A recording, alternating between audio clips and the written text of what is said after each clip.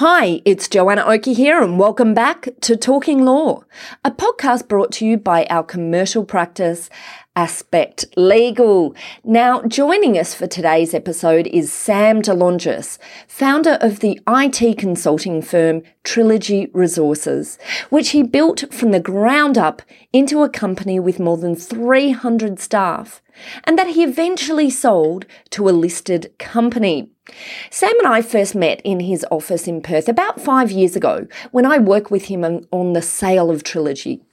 His strong work ethic and his leadership skills left an indelible mark in my memory. So I thought it'd be great for us to sit down and chat with Sam to learn from his experience of building up a business and weathering a few storms along the way, because I think this sort of experience is really useful for all business owners and managers to understand. All businesses hit points where things get tough, and it's really great to see what can be achieved if you can make it through to the other side.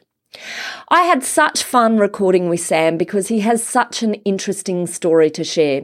And this episode is one of a number of episodes that I recorded with Sam. So at the end of this episode, I'll let you know where to go to find the others. But in this first episode, we start with a background. I don't usually include personal backgrounds of my guests, but in this case, I thought Sam's story was really useful to understand, as well as very interesting to hear. I personally found it very grounding. Sometimes business really feels tough, but Sam's story is such an excellent example of how riding out the tough times while staying true to your values can result in a business that thrives and, if you're like Sam, can provide incredible satisfaction. So, without further ado, here we go.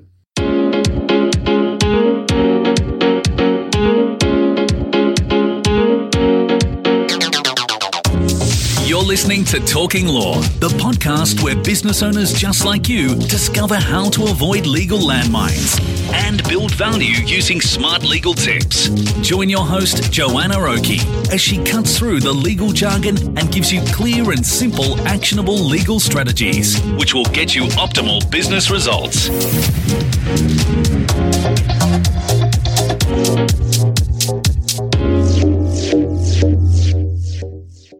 Sam, thank you for coming onto the show. I have to tell you, I don't know if I've told you this before, but you are literally one of my favourite clients of all time. I really enjoyed working with you in your sales. So anyway, thank you so much for coming back to the show, and thanks for sharing your story, because I think you've got a great story about not just your business sale, which is essentially what we're talking about today, but also, I guess, your background. And I think maybe if you don't mind, I'd just like to start by touching on that, because I recall conversations that we had where you talked about having grown up with hardship, having moved to Australia from Italy as a child. Maybe can you tell us a little bit about that? Absolutely, Joanna. And let me tell you, pleasure to hear your voice and pleasure to be talking to you after all this time. Fabulous. Yeah, no problem. Our start, coming to Australia was very hard. My father, sort of after we came in, my father came in 1951, so it's after the Second World War. And it was very tough for Italians as it was for a lot of Europeans after the war. And my father made the decision that it was very difficult, literally, to put food on the table. We were living in a small village about 30, 40K east of Naples, and basically just self-sufficient. So he realised that there was going to be no future. He had 5 children, and he realised there was no future there. Just to give you an example, my 2 older brothers did 3 years of schooling from the ages of about 6 to about 7 or 8. And then they were sort of ploughing the fields, wow, to try to put food on the table. So after it was very school. tough, and there was not going to be, wow, there was going to be no sort of education. There was going to be no opportunity. So he had a sister who lived in Australia, and he had a cousin who was in Argentina, and he wrote to them and asked if they would sponsor, because that's the only way you could get here. Anyway, to cut a long story short, the sister here, who's in Perth in Western Australia, decided that she would fill out the appropriate paperwork. So he had no money, So she gave him the money for the boat fare, which was a 28-day trip on a boat. Wow. So he left my mum, 28 days, that's right. So he left my mum and 5 children, so I was 6 months old when he left. He came to, landed in Perth. The sister had a farm in a place called Bayswater here, a chook farm. He worked there for a couple of months, couldn't find work, in Perth, moved to a town called Toodyay, worked for some farmers clearing land with an axe and a mattock, working on the farm, living in a tent for 2 years until he had enough money to pay back his sister for the boat fare, and then had enough money to get the eldest brother, who was 18, to come to Perth to help him. My brother came out another 28 days. They worked together for another 2 years, living in a tent on the land, clearing bush. In 1955, so 4 years later, my mum and the other 4 kids, and that's how I got to Perth. Anyway, wow.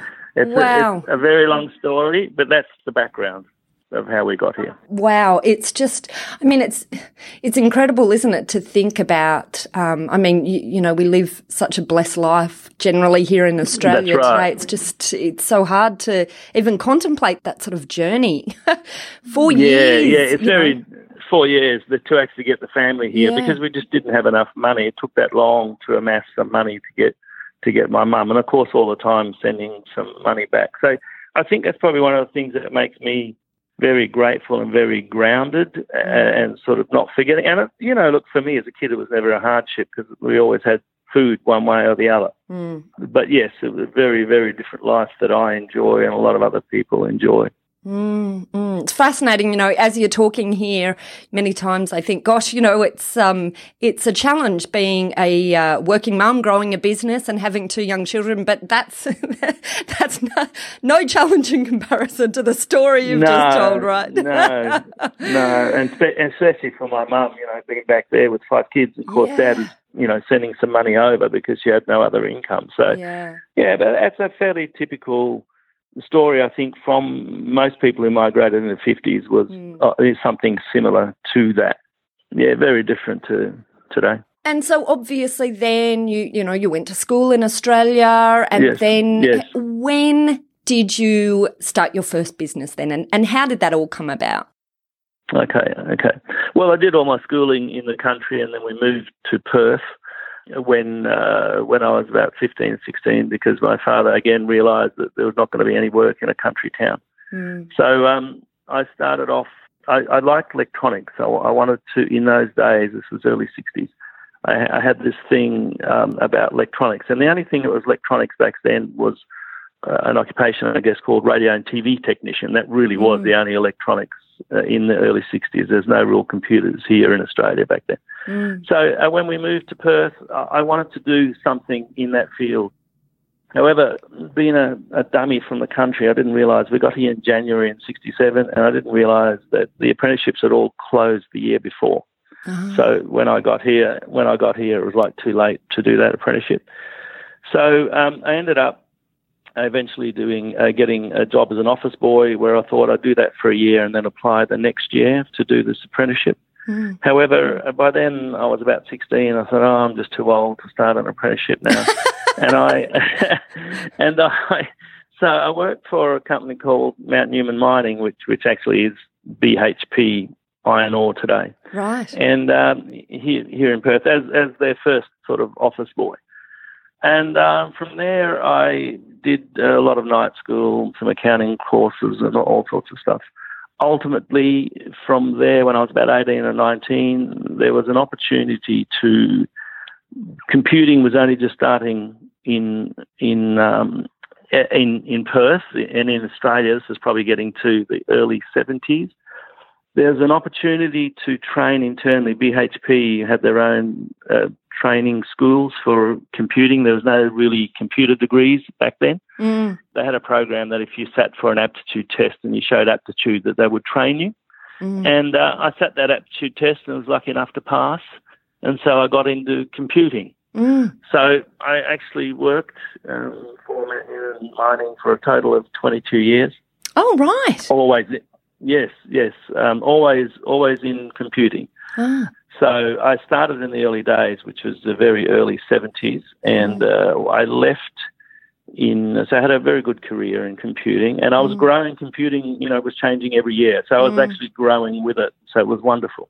And then in 88 was when I actually started my business, and that was in computing. But I'd had all those years in computing, and I figured that I was at the forefront of a particular technology that we were working on at the time, and I thought if I was ever going to leave, and the reason for leaving at the time, by the way, I was very, very happy because there was something new happening every year and it was progressing, and so it was wonderful.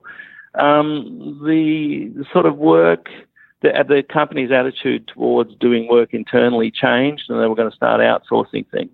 And I thought at that point my career wasn't going to progress the way it had the last 20 years. And contemplated that for a while, and I thought, if I stay here, sit in a corner, I'm just going to stagnate, and I can't do this. And it wasn't an easy decision to leave. I actually ended up, in the first instance, sort of going contracting, which was risky. I had a wife and 3 children, but, I sat with my wife and told her what was going on, and I said, I just can't stay there. I've always been in a situation where we're always progressing within myself and also in knowledge. And if you're in computing, you need to keep moving forward. So I made the decision to leave. And then from there, started Trilogy with 2 other friends of mine who were in exactly the same area of specialisation. And that's really how we started. So how old were you then? I was 37. 37, okay, all right. And you went into business at that point with 2 other partners? With 2 other partners, yes. Right, yes. Okay. And did you have any staff when you first started? No, not at all. No, really what it was, the ideal at the time was really just to try to keep ourselves in work and specialise in this particular product, which was a relational database, a thing called DB2, as IBM's premier sort of database at the time.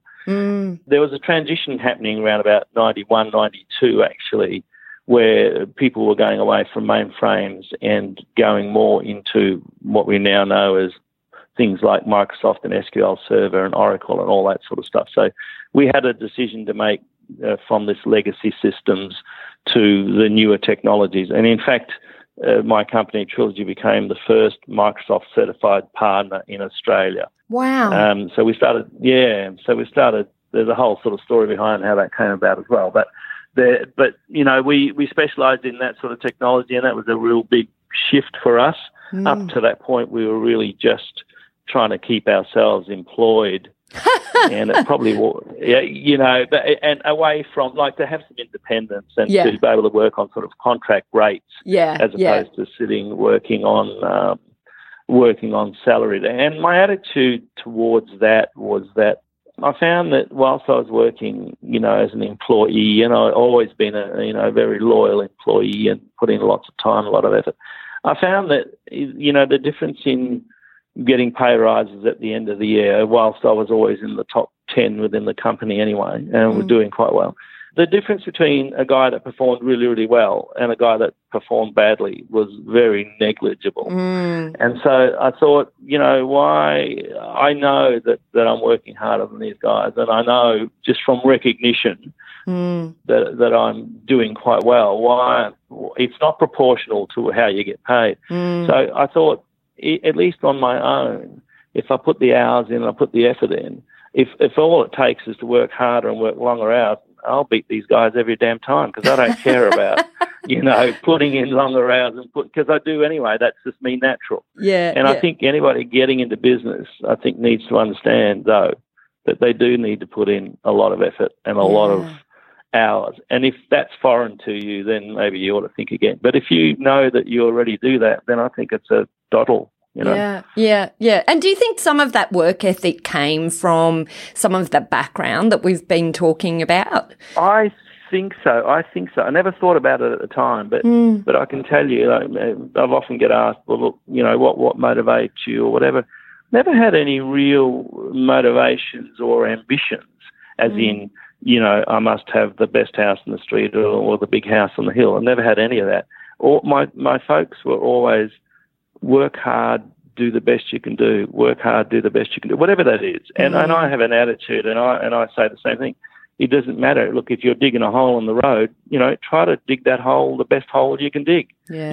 And there's a lot of merit. So that's the only principle I've applied to anything that we do. I was never pushed. I never had any, I'm not the third generation of people who have been doctors. And so you've got to be a doctor to keep up the family. I had nothing. I mean, I'm the first white-collar worker in my family. Yeah. So, right.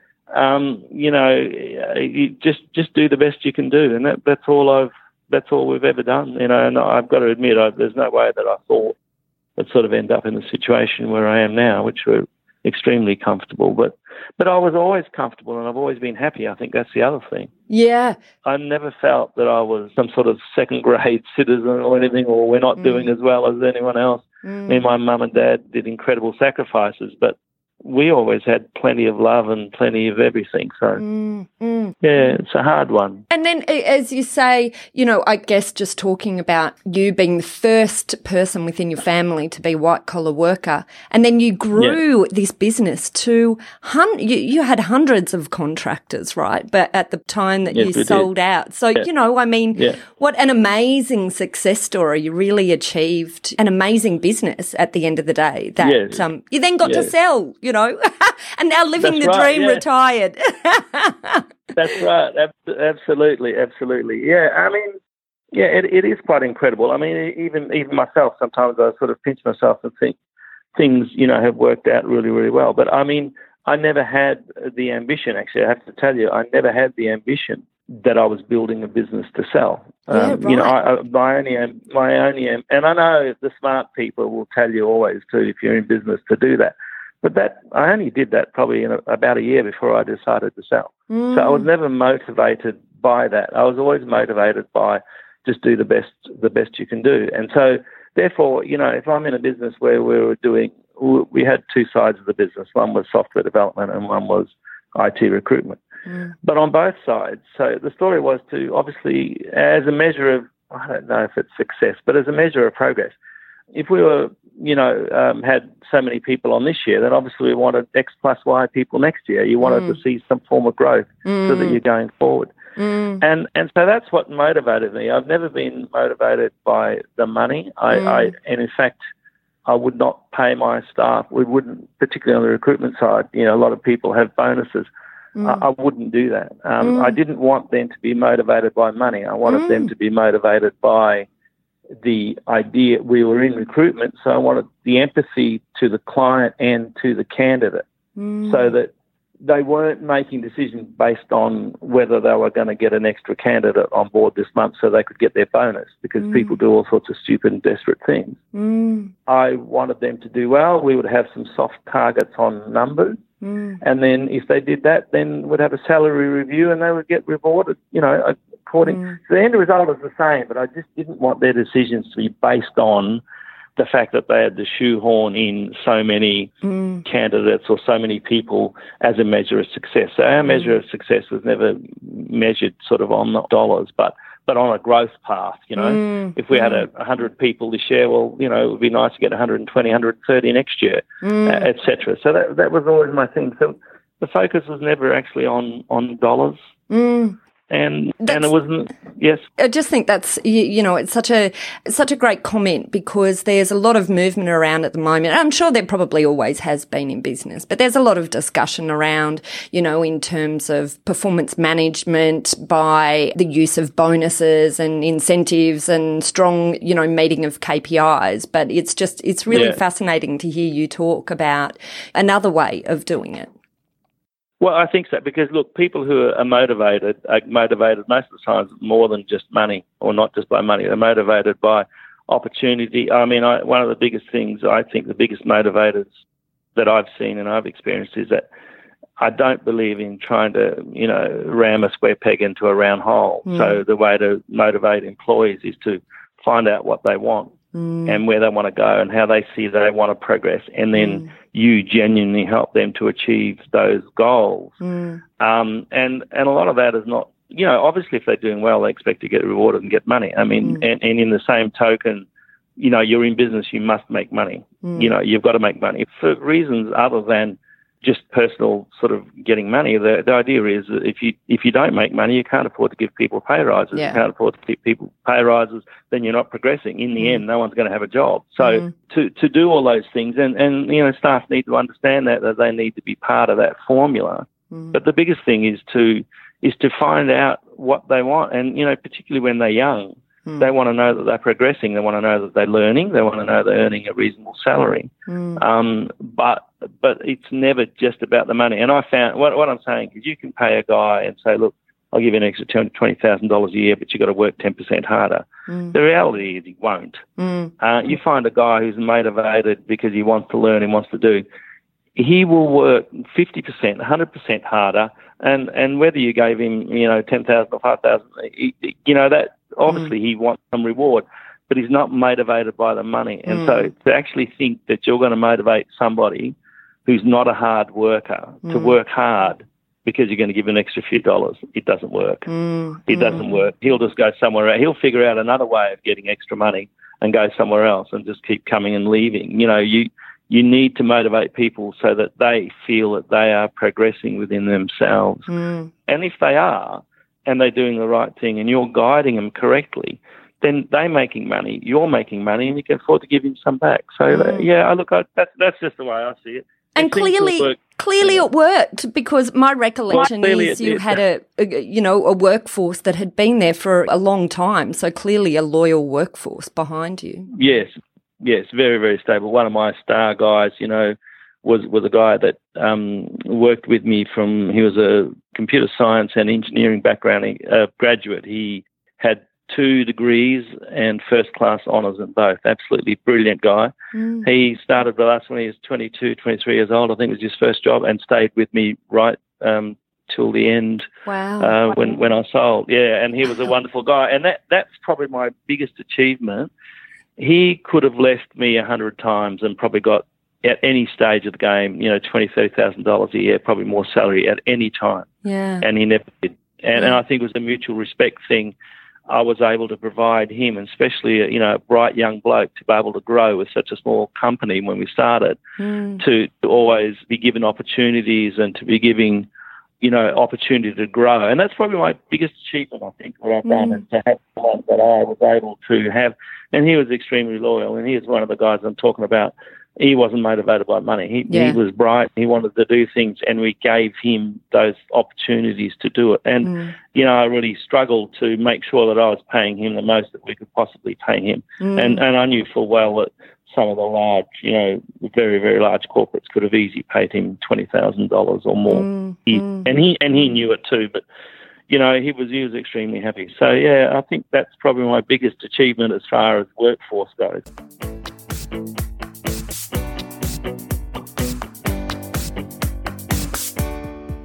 Let's take a short break. When we come back, Sam talks about 2 particularly difficult times in the business and how he managed through these storms. And that's next.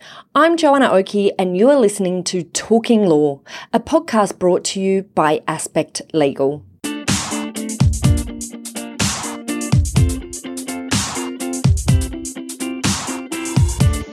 If you're a professional involved in business sales and acquisitions activity, for example, a broker or an accountant, or if you're a business owner looking to expand by acquisition, or if you're building a business to sell in the future, check out Talking Law's sister podcast, The Deal Room. Together with Talking Law, these are now 2 of the top legal podcasts in Australia. The Deal Room contains information, interviews and tips and tricks relating to the world of business sales and acquisitions. We love this area of law and thought it was high time we took some of our specialist knowledge and shared it in a commercial context, rather than just talking about legal stuff all the time. We release new episodes every Tuesday for The Deal Room. You can listen to our episodes on www.thedealroompodcast.com or subscribe to The Deal Room Podcast on iTunes to be the first to know when a new episode is out.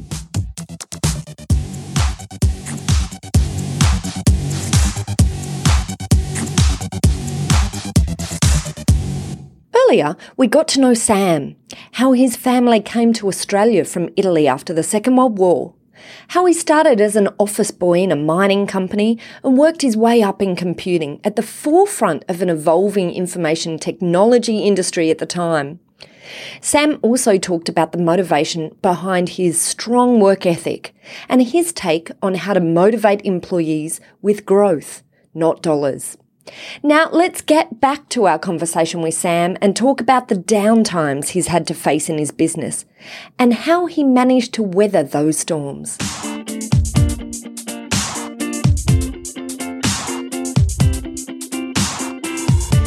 Sam, do you remember any particularly hard times for the business? I mean, I guess there must have been serious challenges over all that period of time.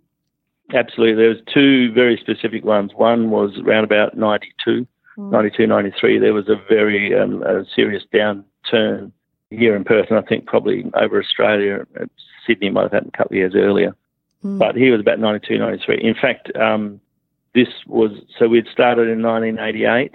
In 92, 93, the three of us, I'd say there was the three partners, we were all out of work for approximately 12 months. You know, wow. That was, it was extremely, extremely difficult. And everyone was out of work. It was very, very tough just to make things work. I mean, I was spending still a lot of time in the office, and it was one of those things that it's very difficult for some people to understand, that you've got to go in every day, and people saying, what are you going in every day if there's no work? Well, because if you're not searching for work, you don't know when the drought's going to break, and you need to be there, and you don't want to miss the opportunity. So, look, that was tough.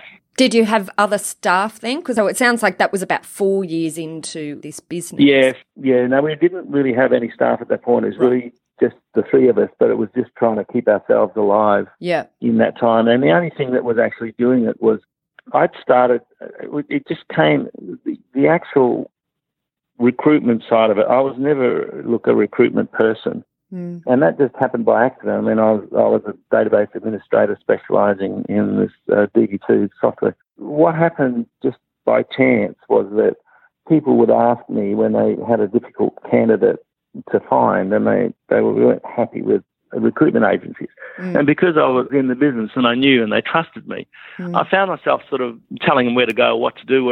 Eventually, anyway, what happened was I decided that a few of these people are friends of mine, and they said, look, well, if you found me the job, Sam, well, why don't you look after me and pay and all that sort of stuff? And I reluctantly did that. So I had a few, well, it was reluctant because it wasn't an area that I particularly wanted to go in. And I'd seen some horrible examples of some friends of mine who had gone into recruitment and all the horrible and dodgy things that they did to candidates. And so I never really wanted to do that. So I said to my mates, I said, look, I'll do it, but we need to be upfront about what we do and how we do it. And, I need to be able to, there's payroll taxes, there's insurances. So I need to take a certain percentage, and the rest I'll give to you. I'll fight for you and get you the best rate. So I did that. So the bottom line was I had about half a dozen guys on my books. That was really the only thing that was keeping us alive. Right. But it was still very, very tough years because whilst I was doing that side of the business, obviously I was sharing it with my other two partners. Yeah. And they were all out of work as well. And it was at the point where, my wife and I spoke. I was getting harassed by some recruiters in Canberra. There was an opportunity there for my skill set. And I was probably at one point almost, a couple of weeks away from having to leave the family and go and take on that contract, and I was so reluctant. I can remember having conversations with my daughter, who was about 8 or 9 years old at the time, and trying to tell her at night when I was kissing her good night at before bedtime to say, look, Daddy might have to go away for 3 months at a time. And seeing her cry and bawling her eyes out, and I just thought. And you're such a family guy as well, Sam, right? I know, so I can feel the pain of that time. Yeah, absolutely. And that was a real horrible time, And as it worked out, within about a month or 6 weeks after that, I managed to get an opportunity at a contract at the Water Authority here in Perth, and that sort of got me back on the road. So that was a extremely tough time that not just only involved me, but involved my wife and my children. So that was that. I think in hearing your story now, I think it's just so important for business owners, because I think in any business there's times where things get hard, there's crunch times that occur, and it's just so important. I know a number of businesses at the moment who are going through some tough periods that have come off the back of growth, and now there's some retraction and issues going on. But I think it's just so important that people can hear that it's almost universal among business owners. Stuff happens and almost everyone gets to that point where they're against the wall. But if you can just hold on, if you're in the right business, it's not always the right business. Oh, I think that's the point. The point is that, when those things happen, well, first of all, this was really emotional, because it was the sort of thing that, look, if it's just financial hardship, that's one thing. But when it actually impacts to something like this, where it then comes into the family, and invariably it will, and if you've got a tight-knit family, it does. But that also, I think I was not unaware of this when I first decided that I'm starting Trilogy. My wife and I sat down and we looked at, and she's always supported me in everything I've done, and I think that's the other key to success, is to have a successful partner. But whilst my wife was always at home with the children, I would not have been able to do any of this without her support, because I was working long hours and a lot of hard effort, but it was always for, the benefit of the family, and we've never lost that. But you do need to realise, when you start a business, you need to look at it, and we did, and we said, look, the best case scenario is I get paid a bit more and there might be opportunity to do some things. The worst case scenario is that something would happen one day and I'm out of work and I might have to go overseas, in fact, or somewhere to work. So we knew about that. It wasn't something as if we hadn't discussed. But then, of course, when it happens, it is very confronting, and especially, But the bottom line is, if you're in a, sometimes people will use that opportunity to say, all right, well, that's it, I've had a gutful, I don't like my industry anyway, and I'm going to try to do something else. That was never an issue for me. I liked what I did. I think even looking at it from a long-term point of view, it was still the profession that I could earn more money with, even if I was to swap it to another career, and there was nothing that I really wanted to do anyway. So I think you do have to hang in. You do have to hang in, and you just need to have a good hard look and see if you're doing anything silly that's caused you to be in that situation. In our situation, it was purely just the environment. In fact, both two times that this happened, it wouldn't have mattered, whether you were the best in your field, you would have been out of work. It's just the luck of the draw. If you happen to have a contract that continued on through that time, you were lucky. But if it terminated in that period, you'd be dead in the water like everybody else. And in fact, I had a lot of people, guys with experience, some guys with a couple of degrees who were out of work, and you could see these guys getting depressed and saying to me, well, Sam, what's wrong with me? Am I not good enough? I said, mate, you're more than damn good enough. The work's not out there. If the work's not out there, the work's not out there. So you've got to accept that. And so what was I interrupted you before you could tell us about the second rough time. Second main one, yes, there was around about after Y2K. So, I don't know, you should be old enough to remember that, hopefully, Joanna. I do. I remember it very clearly. Right. Well, for IT companies, of course, there was a flurry of activity in, those couple of years before the year 2000 because of the two-digit dates converting over, et cetera, et cetera, et cetera. So what happened there was a lot of companies were forced to reluctantly bring forward budgets that they probably had planned, in 2001, 2002. They had to bring all those budgets forward to cope with this problem with the two-digit date. So there's a flurry of activity, and as predictable, once Y2K was over, so, about 30th of June, 2001, things started to slow down. So there was definitely, here in Perth, there was definitely a severe downturn from 2001 through about 2004, 2005. Wow, that's a long so that was time. 4 years. Yeah, it was very severe. And in my case, I had also, a couple of years before that, decided to buy out my remaining business partner. There was two of us at that point. So he was going to retire, and this was about 3 years earlier, before any of this happened. We'd nominated June 30th of June 2000 as the year that he would finish work and I would pay him out. So I had just finished doing that, and then of course the year after, bang, a great big hole with the Y2K. So that was interesting. Wow. But yes. And so how did you get through at that time? So I mean, very tough. Yeah, very, very tough. Tell us a little bit about that. So at that point, you obviously would have had staff by then, and yes. I presume, yes, we did have staff. Quite a bit of a contracting workforce as well. So did that mean you had to make positions redundant and, reduce the workforce, or? Well, that's one of the things. I mean, everything started to shrink, of course. So the number of contractors that we had on, they were all shrinking for their own reasons, that there was no work. So again, nothing. There was not. You do a lot of soul searching. It was a total of about 4 or 5 years. You do a lot of soul searching and think, am I doing anything wrong? Have I done anything wrong? Is there anything that I can improve on? Is there anything we do more efficiently? And most of the answers to that was no. It's just circumstances have changed.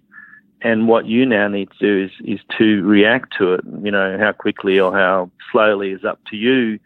A lot of people will, the mechanics, I think, from what I've learned, that you do in those circumstances, and a lot of people react very quickly, is they slash staff, slash costs, slash whatever. I couldn't do that. I mean, my whole life, everything I've done has been organic. It's just growing slowly, growing, whatever, and my own thoughts as to what I thought how it should be. And I always put myself in the situation of, what would I like to happen if that was me? What would you like do unto others as you would unto yourself? And the thought of just sacking some of my loyal guys, I couldn't do it. Probably to my detriment, in fact, because there probably was some people who probably should have been let go. They weren't probably always the best of employees anyway, and maybe that was an opportunity to probably, to say, well, I really need to be loyal to the really good ones, and maybe, whatever. But I couldn't do that. So I hung on to staff, probably with great detriment to myself, I guess. But I can tell you, no, we never retrenched anybody. What I did do is when people left, I didn't replace them. Yeah, right. And you look, some of the people who, the people who understood what we were going through and knew that it wasn't anyone's fault, it's just the way it was. And as far as I was concerned, they always had a job as long as, we could make things work. We would do it. And getting back to my guy who had stayed with me all this time, I mean, he was a guy who could have been easily poached in that time, but he chose not to. He understood what we were doing, and so I never actually retrenched anybody. But in hindsight, I think if you were struggling and you saw, I guess that's what people do. I now understand a little bit better why they do it, because ultimately, if you want to survive, there is serious risk that the whole lot can go under. And if you go under, then it's not just you that's out of work, it's everyone else that's out of work. So there's a bit of a responsibility there, but it just depends on how you view the world. But I was happy to just do it by natural attrition. But there was certainly, in hindsight, some people that, I think, maybe they could have been candidates, but that's just the way it was. Hindsight is a beautiful thing, though, isn't it? Hindsight is a beautiful thing. Well, it is. No, but look, no, I don't regret, though. I don't regret. My decision's always been made with, information you have at hand at the time and your personal attitude towards those things. So I don't regret it. But then I guess turning this into, the sorts of advice that you can see now from your experiences in dealing with those tough times for business owners now that are doing it tough. I guess one of the insights we're seeing is perhaps, take a look at staff and see whether or not there are candidates for, staff that aren't lifting the business up in. Exactly. Look, I think one of the things that I've always had, and I would say to my staff quite a bit, especially when it came to pay rises, was like, you need to be aware, we're a relatively small company here, and it's like what we have here is a combined effort. Imagine a big rainwater tank, and we've got a funnel coming in there bringing water into this rainwater tank. And around that tank, there's about 10 or 20 holes, little quarter-inch holes. Each one of those is an employee. And so there's water draining out of this tank, and there's this big funnel that comes in. Each one of those drips that are taking water out of the tank needs to be responsible to be putting in more water than the drip that they're taking out. And if you don't know or understand that, then what's going to happen is this tank is eventually going to go dry, and you're not going to exist as a drip. There's no water coming out. So you have to put in more than's coming out, and of what goes in, me as a responsible business owner needs to make sure that there's enough coming in to keep us all going, and there's enough each year to give you that little bit extra, which is your salary increase or whatever. So you need to be part of that. If you're only just worried about taking water out, and not worrying about how the world works, about the water getting in there, well then, maybe you shouldn't be here. And I think that's so all my guys felt part of it, and so a lot of the decisions that we would make would be, look, it's not. We would have some opportunities sometimes where there was some work that probably wasn't as desirable that we would want, but if the client was strategic.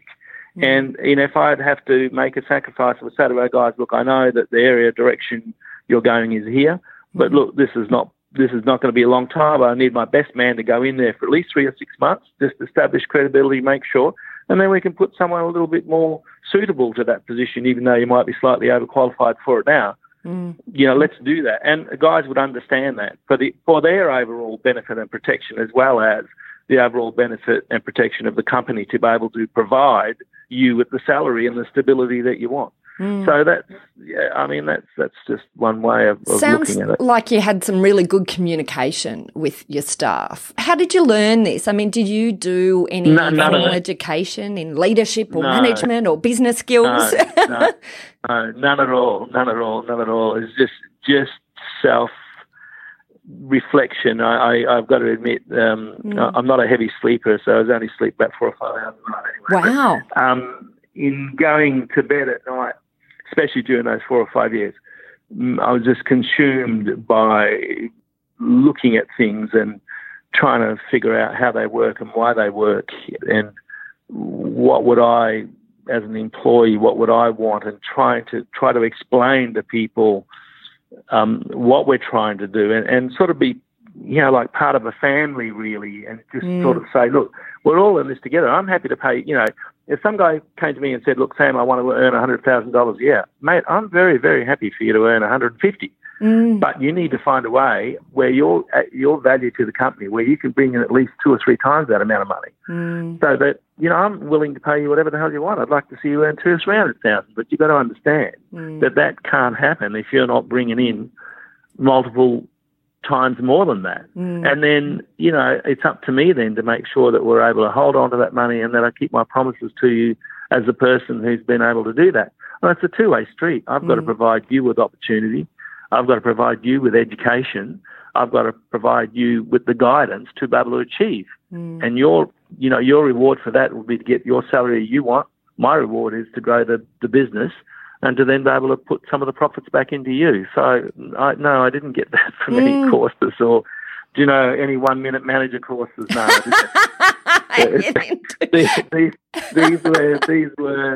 These were sweat equity in place of sleep conclusions.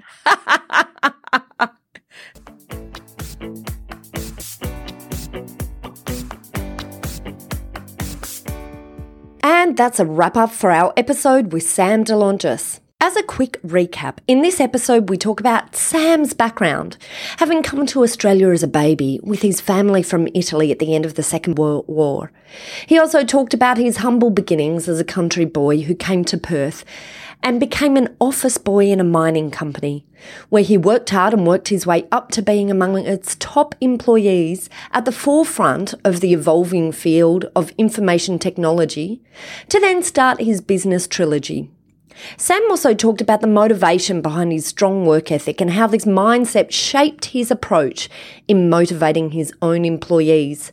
And finally, we close this episode out with an insightful discussion on Sam's encounters with two particularly difficult moments in the business and how he weathered through these storms. If you liked what you heard today, please pop over to Podcast on your iPhones or Stitcher for Android and hit subscribe to be the first to know when we have a new episode out. On our show notes, we also provide an option for you to download a copy of the full transcript to this episode if you'd like to read it in more detail. Just head over to our website at www.talkinglaw.com.au and look for this episode 49. Now, if you'd like to hear more of Sam's story, check out our sister podcast, The Deal Room, for our 3-part series with Sam, where he talks in detail about how he grew his business, his experience going through a business sale process, and his insights on life after sale. I think this is really useful listening for anyone who is growing a business at the moment because it gives some really down-to-earth insights from the coalface of someone who has been there and done that in terms of many of the issues that you're probably facing in your business, and also shows how it can all be wrapped up in a successful exit at the end of the day. So if you want to hear those episodes, then just head over to our website at www.thedealroompodcast.com and look out for episodes 33, 34 and 35.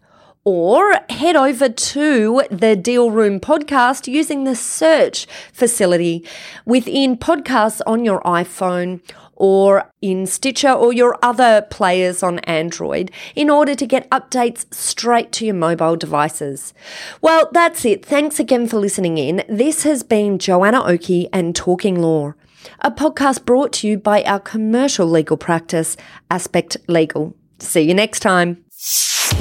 Thanks for listening to Talking Law. Tune in next time for more smart legal tips and tricks to keep you clear of those legal landmines. If you want to get a download of today's show notes, head over to talkinglaw.com.au. Information in this podcast is general in nature, not legal advice. If you want advice for your business, visit talkinglaw.com.au.